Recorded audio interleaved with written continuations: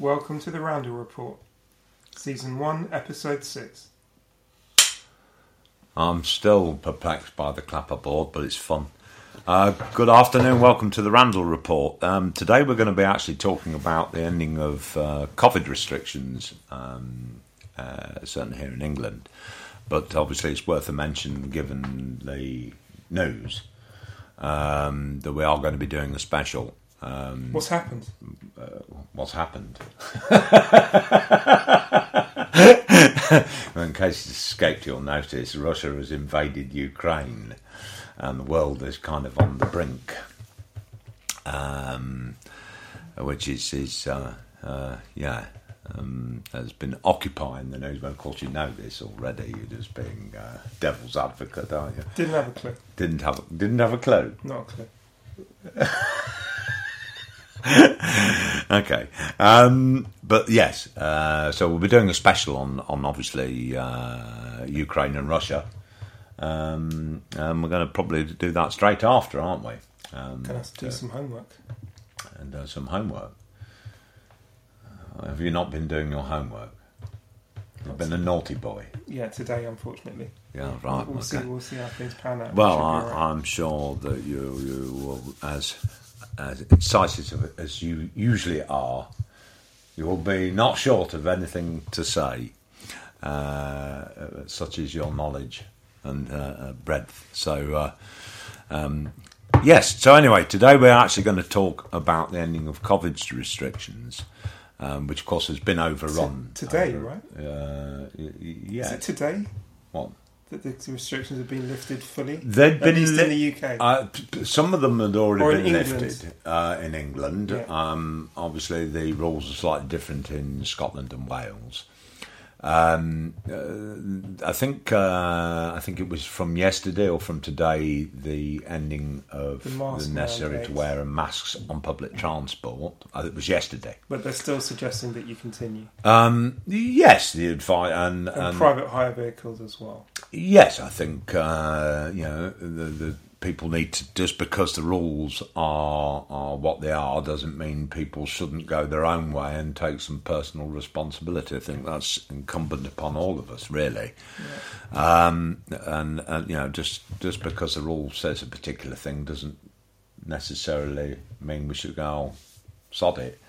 Because the fact of the matter is, of course, COVID hasn't gone away. It's just gone away in the news, more or less, because a line has kind of been drawn under it, and we'll get into that in a little bit. But obviously, we'll do this special on obviously the Russia attacking Ukraine. But yes, in terms of COVID, ending COVID restrictions. Before we get into that, what else has kind of caught your attention over the last few days? Susie, I think you wanted to say something about, you mentioned to me about the death of Jean-Luc Brunel. Absolutely. That sort of disappeared, didn't it, since... Yeah, very quickly disappeared, and it kind of only had edges on particular news broadcasts. So essentially, Mr. Brunel was a close advisor. Yes, he had a modelling agency. Epstein. For Epstein, yes. Who committed suicide, apparently, in his cell a few years back. And now Mr. Brunel has been found hung in his cell. In France. Yes. Bit curious. No CCTV again available, oddly enough, was another one. Yeah. And I don't quite understand how you actually capable of hanging yourself in a cell in the first place, because in theory you shouldn't have the tools or equipment to enable yourself to do such a thing. So it's all very, very unusual. The timing obviously was also incredibly strange. Literally, sorry, touching the knob. He loves playing with my drawers, but be careful with that. Yeah. Not the ones I'm wearing. This is strictly a family show. The drawers in the table. Okay, where were we? Where were we? We were talking about Brunel hung in his cell. Yeah. So we're talking about the timing. Yes. So Curious. he hung himself. Yep. 48 hours after our wonderful Prince Andrew paid £12 million. We think it was around 12 million. To silence... This untold sum. What's her name? Guthrie. Guthrie. Yes, Miss Guthrie. So our Prince Andrew paid £12 million to a woman who he didn't touch, apparently, because that's what we do these days. Yes. So Simon, exactly. you'll be receiving £1 million check. Well, for my not touching or abusing you. For playing with the drawers or the microphone, for that matter. I mean, this Brunel had this modelling agency and closely linked to Epstein, of course. And he had offices interestingly, in Miami, New York, and Tel Aviv. Yeah. So a little bit interesting as to all the possible connections. There's one for the conspirators.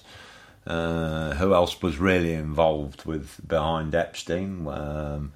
Why did they decide to go the route of hanging themselves? It all seems very strange. And now what happens to Ghislaine Maxwell? Because she must be sweating at this point, seeing that all of her co-conspirators have, told themselves, how safe is she? If they have, yes. Obviously, we can all make our own assumptions here, but what happens to her? Have they increased security in the facility she's in? Clearly she's at risk. What deals are being made? It hasn't really been clarified. In terms of Ghislaine Maxwell and what happens. I think they were talking about, was it a retrial potentially? Yes, she'd actually tried to, because one of the jurors, I think his name was Scott, had alluded to having been suffered abuse, I believe. And he didn't tell, and obviously he didn't tell the but I would have courts at the time. And of course they tried to use that as grounds or have tried to use that as grounds to declare a mistrial of Ghislaine Maxwell.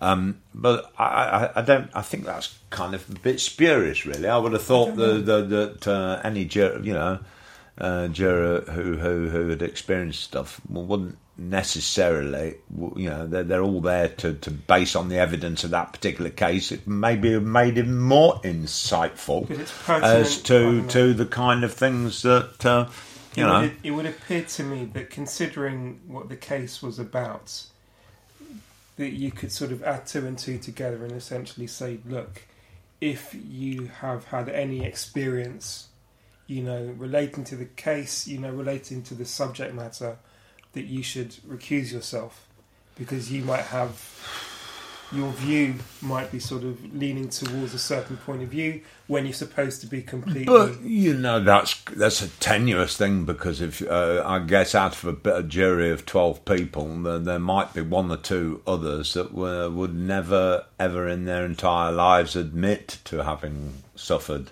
abuse. And so, would you ever really? Okay, but we're making some real assumptions here. Yes, of course. He really did have, an experience, a negative experience. Yes. Relating very closely to the case. I mean, in theory, either the prosecutor or the defence would have asked questions of him beforehand to ascertain. Yes, they usually do, don't they? Whether or not he was suitable or not. And they only let it out later in an interview. So, but it's enough that sort of the defence could say, look, he is aligned to a particular point of view. Yeah. It might have swung the difference between a decision or not. Yeah. So I mean, I can see why they're pushing for it. Yeah. But more than anything, it's it's hoping that Ghislaine Maxwell doesn't come to a unfortunate end, because it already looks... Well, I still think she has much information to give, so who knows how that story is going to play out. But we are going to be discussing the whole issue of Andrew's connection to it in another episode, which where we talk about the viability of the royal family. We were obviously events kind of overtaken, and for reasons of being a little sympathetic to Her Majesty. From the point of view, bless her, hope she makes a quick recovery we all wish the Queen, from her bout of COVID herself. I mean, which can't be an easy we thing wish at the the age of Queen 95. a very speedy recovery. Yeah. Because we really don't want Charles. Yes. So please stay with us for as long as you possibly can. Yes. So any sorry for any Charles supporters. We'll be throwing him under the bus again. You obviously didn't like his biscuits as much as you said you did. No, the Dutchy lemon melts are wonderful. Okay. You can also get sort of other lemon-related biscuits in supermarkets across the country. That aren't. That aren't. Yes. Right, okay. So, but we want to talk today about, obviously, COVID-19 and the ending of the restrictions. And we've completely ended the restrictions, and such as isolation rules. We've kind of abandoned testing. If people want to test, they're going to have to pay for them, and I think that raises questions in itself. I know it's been costing the taxpayer upwards of $2 billion a month for the tests. So unless you're over 80 or have significant health conditions, then it's still free. Right, okay. Everyone else has to pay. And I guess, since the start of the pandemic, we've seen in this country around 160,000 deaths.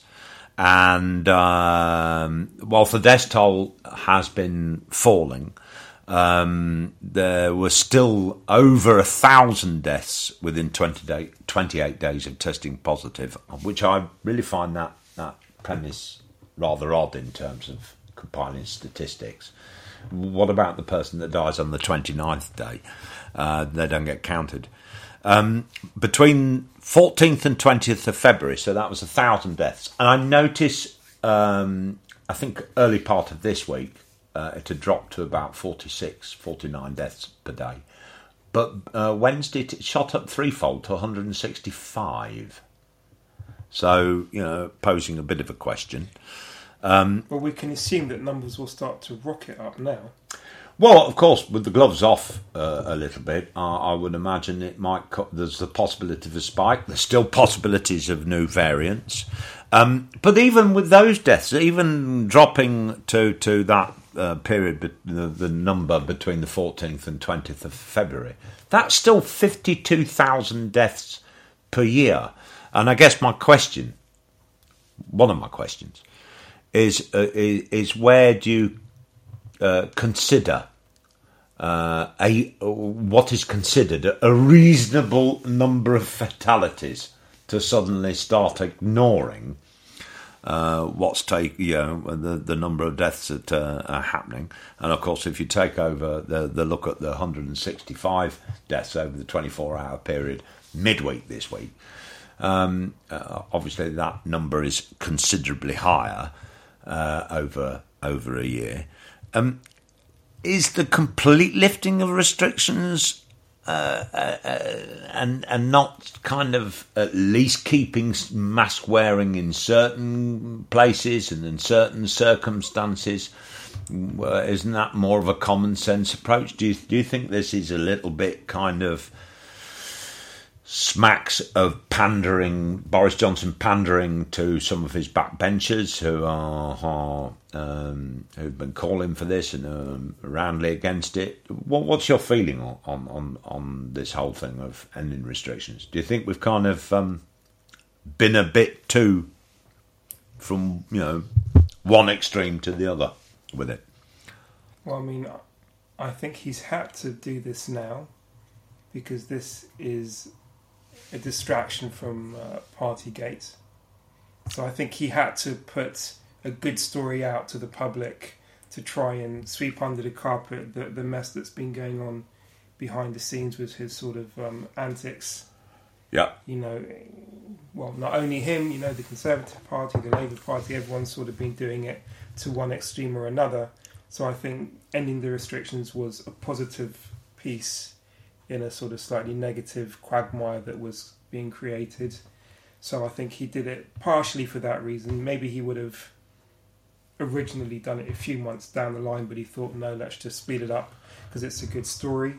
We're now supposed to be in this new phase of living with COVID, aren't we? This is this new thing that they're the mantra about. of living with COVID. But so I suppose we just have to learn to accept that you know, people will get ill, people will die, assuming that sort of the vaccinations and treatments will improve over time as well.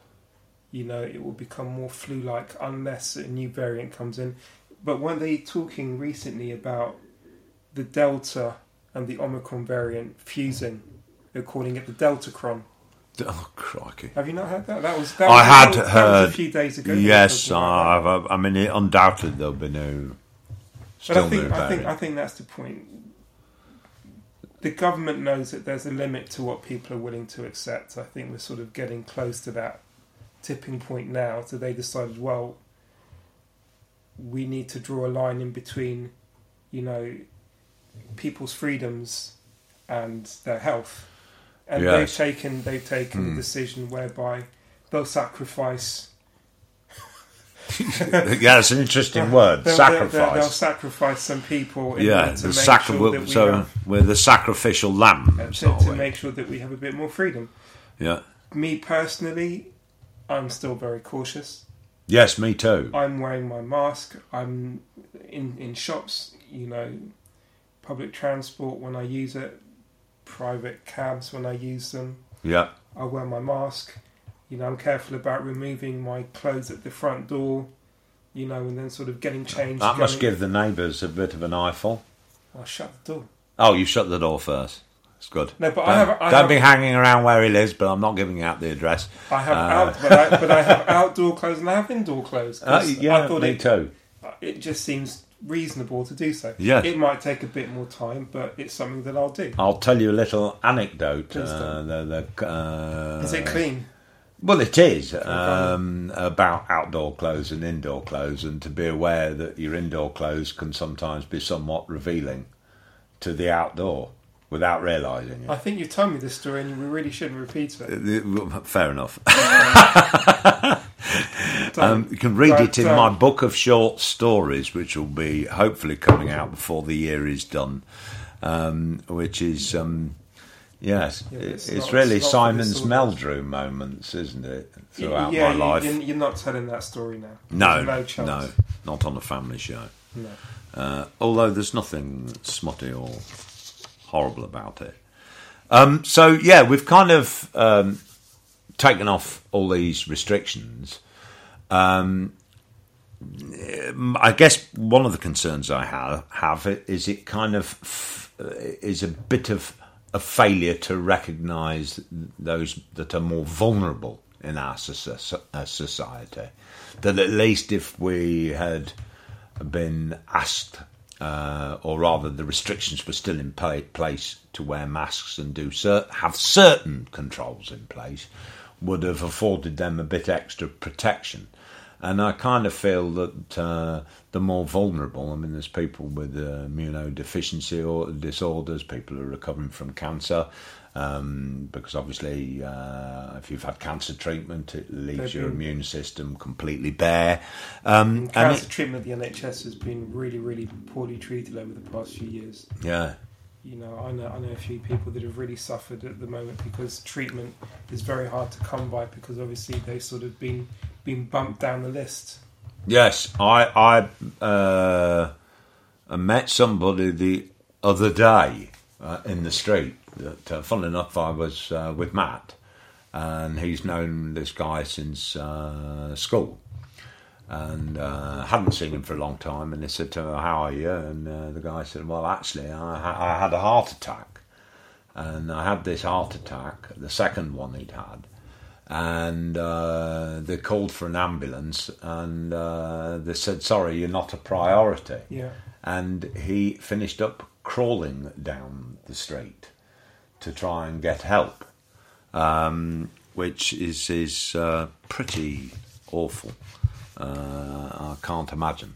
No, try getting an ambulance for pretty much anything is hard to do. Yes, because you've got to go through 112 first. And 111? Is it 111? Who have I been calling? At the third stroke. No, not the speaking clock. It's definitely not the speaking clock. Is it 111? I'm sure it's 111. Okay, fine. I know. Because then you have to answer the 30 questions that they ask you, and if you don't answer them the way they want you to, they don't send an ambulance out. Yes, I know. It happened to my mother. It's a weird thing. And I had to hire a car to drive her to the A&E instead. Crikey. I mean, Well, funnily enough, for an arrhythmia, by the way, I mean, it's not a small thing. Her resting heart rate was 130 a minute. Wow. And then when we spoke to the lady at 111, she's like, no, it's not serious enough. It's like, my mum's dying here. So the next time you'll have to remember to tell them that it's 150. What's the number? Yeah, what's the number where they'll send you the ambulance? That's what you've got to find out, and then work to that number and just say, well, actually, it's calmed down since I called you. But it's generally scary. You have to, I mean, we know, obviously, the latest incarnation of COVID, the Omicron, produced much milder symptoms, although it's more transmissible, of course. Do you think that's probably lulled us all into a false sense of security that we're kind of, this is it now, it's done and dusted and over? Do you think that's playing into the narrative? But it's psychological, isn't it? Because we're hoping, we're praying that COVID will become sort of milder and milder and milder as people expect it to do. But it depends on your version of mild. I mean, I had Omicron this Christmas, and my second brush with COVID, unfortunately, 2 Christmases on the flaming trot. I mean, there you go. I thought I'd escaped it, and lo and behold, I was even reticent about cooking my big baked ham and the turkey. And getting all those things prepared, only to have to throw it all in the bin if I took ill, then on the run up to Christmas. Yeah, but Simon, you almost wished it upon yourself, though, didn't you? Well, no, I could see it kind of coming because my Matt, my lovely husband. There you go. If you're wondering whether I'm a friend of Dorothy. Who's Dorothy? Oh, that's what gay people back in the 70s and 80s used to, or before that actually, turn themselves. Dorothy as in Dorothy from The Wizard of Oz. Right. That's where it relates to. But,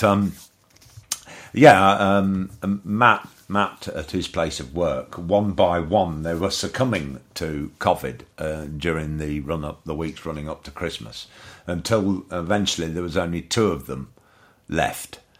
And because they'd been taking extraordinary care, testing twice a day, it got to Christmas Eve, and we kind of heaved a sigh of relief, thinking, well, we're okay, we've got there. So I merrily baked the ham on Christmas Eve and cooked the turkey on Christmas Day, and then lo and behold, on Christmas night, started to feel poorly. Maybe the ham gave you COVID. Oh God, back to the. Do you think so? No, I doubt it. But I got it and took it on the stomach gastrically. Yeah. And I can tell you, it has taken until about a week and a half ago to really feel that I'd completely eradicated the sort of overhang of it. I had all sorts of problems. Yes. We're still talking around 2 months, right? Absolutely. I had all sorts of problems. But then, one of my neighbours caught COVID in March 2020 and is still suffering today with long COVID. And that's another subject I wanted to get onto. We've kind of, pushed it that Omicron, it's all getting milder, it's all kind of over and done with. But there's the issues of long COVID affecting more than 1 million people in this country. And to simply say that, Omicron, I'm sure, can cause long COVID just as much as any other variant. Are we not ignoring, by just completely ending all restrictions, what kind of economic impact on our health services, of what is a very debilitating condition of long COVID? And those numbers then are likely to grow. Yeah. But we don't know what the threshold is. So I'm assuming that someone at the sort of Ministry of Health has decided that, if infections and deaths reach a certain threshold, then we'll sort of be back into restrictive territory again. But if the we don't know what it is. If the infections are mild, but then you're getting a proportion of those people infected, a large number of infections, but a proportion of those that then get in long COVID and are effectively out of the economic loop, in some cases permanently. Yeah. I mean, most notable, you've got Kate Garraway. Bless her. I mean, I can't imagine what that must be like. But seemingly it doesn't look like he's ever going to make a complete recovery. Interestingly about him, though, is that she flew him to Mexico for treatment. So clearly there was... Did she? Yeah, clearly there was some sort of treatment that wasn't available, I'm assuming, either on the NHS or privately in the UK. Sure it wasn't a big excuse for a Coke fest. Sorry, Kate. No, did she flew her husband for treatment in Mexico? Yeah, but now you've made such a bad joke out of it. No, not at all. I mean, we know what Mexico's famous. I mean, I went to Mexico on holiday once, and I couldn't go anywhere without being offered it. Beaches and tequila. Beaches and tequila. And what kind of treatment? Do you know? Were you aware of what? I don't know. No, you don't know. I don't know what the treatment was. But obviously, whatever it was, it wasn't available here. Effectively, he's got this extreme form of long COVID, and I just wonder whether by ending all the restrictions, are we failing to recognise the impact of something that is largely being totally ignored? Maybe he's making it up.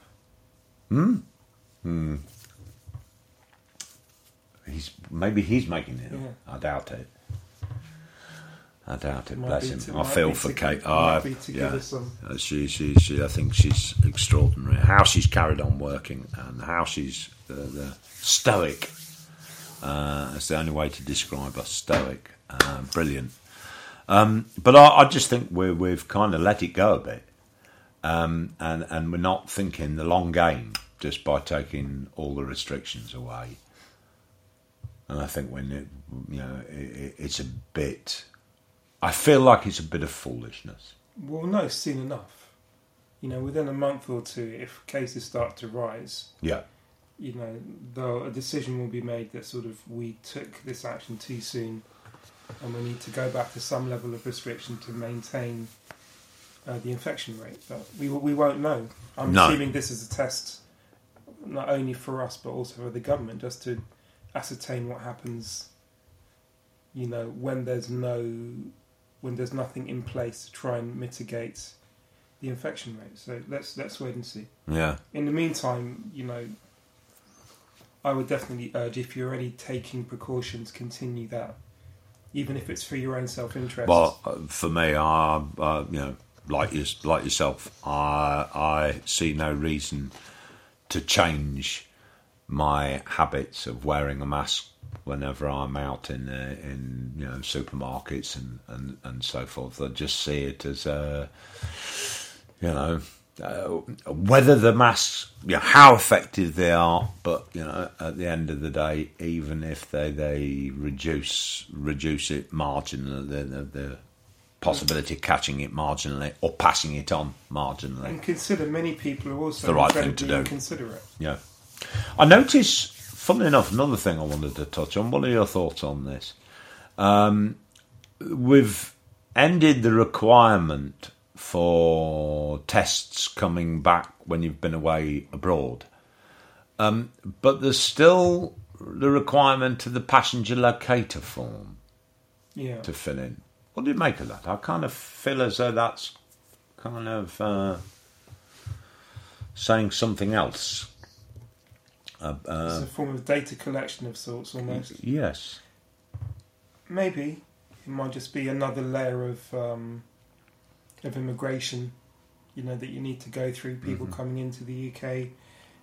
Obviously, on that form, you have your name, your address, where you'll be staying over the course of your stay. Yeah. Your phone number, your email address, your passport details. It's a convenient way to collect data on foreign nationals and non-foreign nationals entering the country.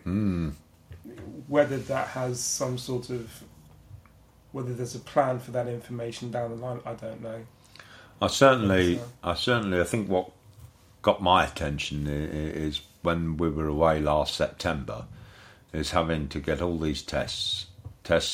Obviously, we were fully vaccinated, but we had to have a test before we left the place that we were staying, 2 days before, I believe, 72 hours before. And then another test after we got the 2-day test, after arriving back in Britain. We had all those forms to fill in. I remember we were in our hotel in Spain, trying to sort all of this out until about 4 o'clock in the flaming morning. And then nobody took a blind bit of notice of it when we got back to Britain. So it felt like it had all been, to be honest, for nothing. When we went to Italy, we had to fill out all those forms. Yeah. And when we gave it to the immigration guy, he basically put it in the bin. Crockett. So I was like, so what's the point of doing it? He didn't really care. Yeah. And I was like, okay, fine. So do you think it's overall then, do you think we should be... should the rules actually still be in place for certain things? Yeah, I think it's the certain aspects that you have to look at. For me, schools are a big one. Yes. Hospitals and nursing homes is another big one. Yes. And public transport, I'd say specifically the underground. Yes, I agree. Because you can't put hundreds of people in a tube, close together, very little air circulation, and not expect people to get ill.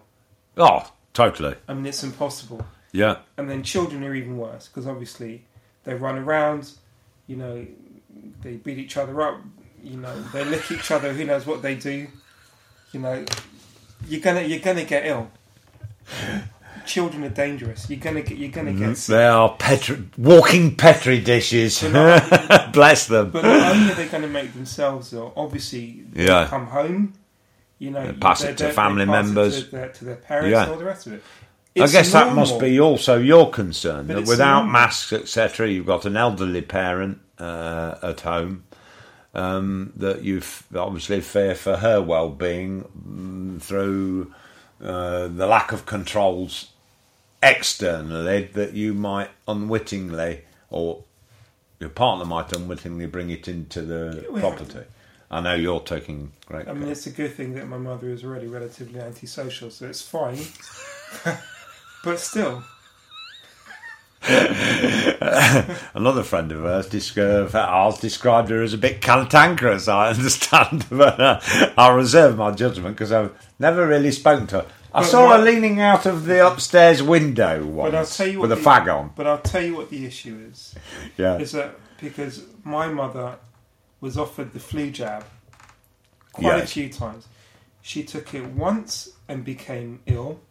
Yes, then the following year she took it again on GP's advice, and she got ill again. I know. And so because of those two experiences, she put her off. She decided that she would never have a flu jab.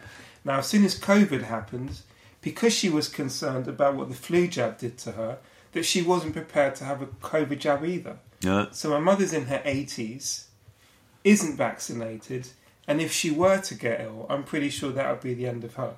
Yeah. So I have to be even more cautious with my own mother. Exactly. So unfortunately, we kind of do need to isolate her, and she's only really around, myself and ironically, and I don't. and everything else. But I mean, there's no other way of being able to protect her, but. Luckily, we're relatively sort of. Of course, I don't. I mean, obviously, I don't want to get into the subject of vaccinations. It's a very tenuous thing that can cause a lot of issues. I'm actually pro-vaccine, but I do take the point, having had the flu vaccine a number of times, that every single time I had the flu vaccine, I did end up catching the flu some weeks later, which I found rather ironic. And every year that I've not had the flu vaccine, I've been absolutely fine. But of course, that can be just by luck rather than judgment. But I hasten to add where COVID's concerned, not least because I want to be able to travel largely with impunity, that I am fully vaxxed with the booster and all, even though I absolutely hate needles. Interestingly, talking about COVID, I was reading something about a mysterious respiratory illness, a pandemic that, or rather it was a pandemic in 1889, which emerged in Russia. 1889, not 1980, 1889, and then spread across the globe, triggering at least 3 waves of infection over the course of several years. And now some scientists are saying that this illness, whilst they can't prove it unequivocally, which was dubbed at the time the Russian flu, actually may have been caused by a coronavirus similar to SARS-CoV-2, which I thought was kind of interesting. That was reported, I believe, in the New York Times. Do you remember in the 20th century when there was a spate of...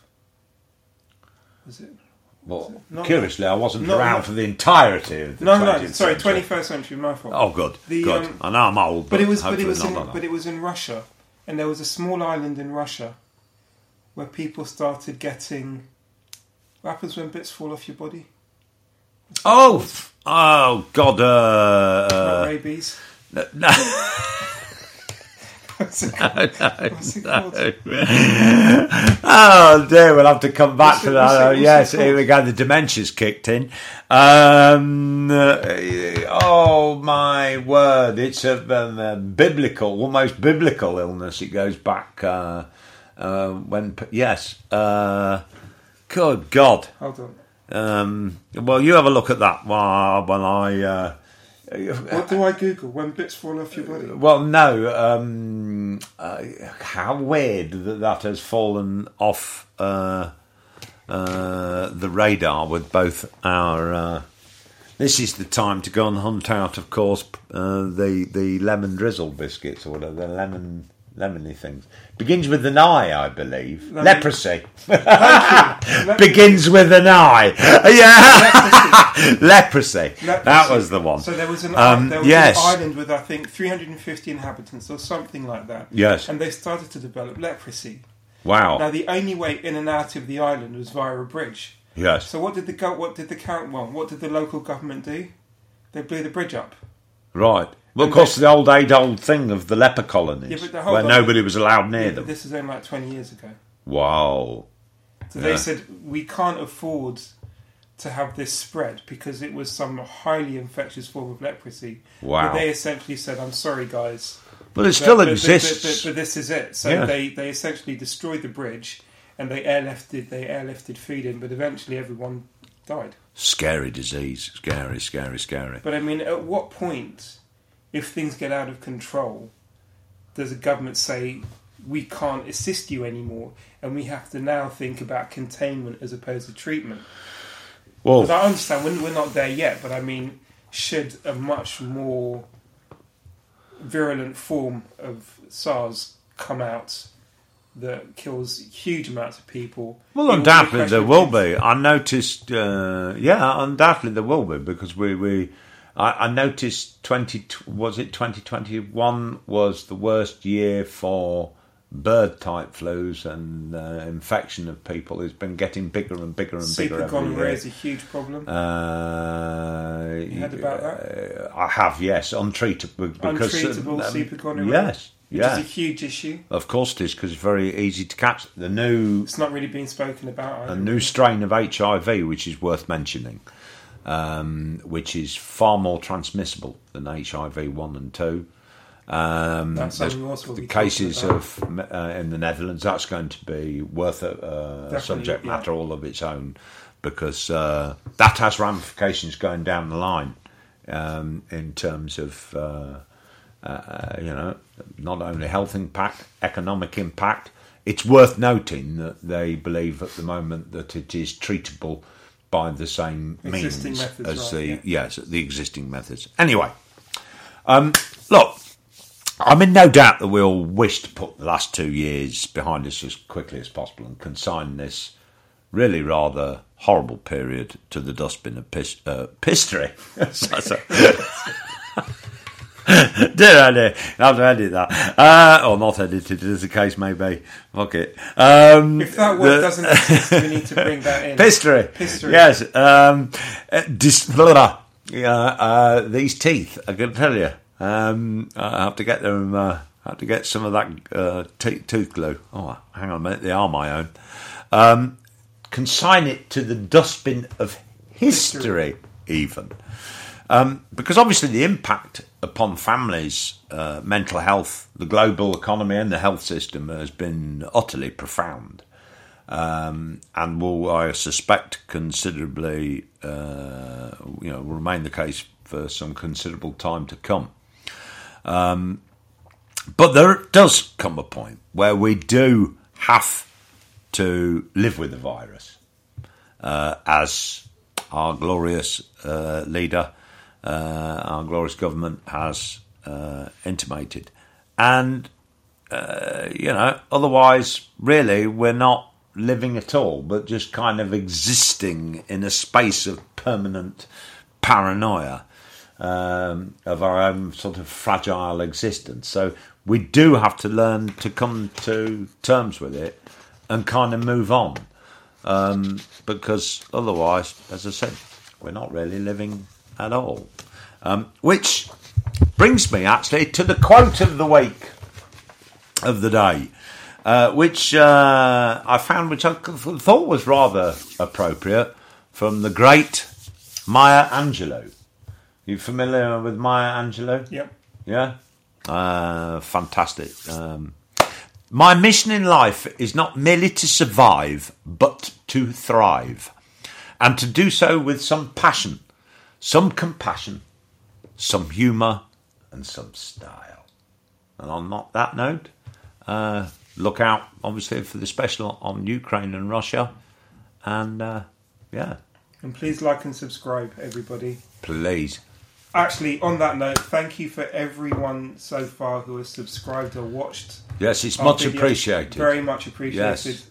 We didn't think we were going to get a single person looking. Yeah. But it's actually seems quite well. We need to get to the goal that I can afford to eat during my twilight years, which, believe me, are coming closer by the minute. So if you don't want Simon to starve, please like and subscribe. Yes, exactly. And on that note... bye, everybody. Yes. Cheerio.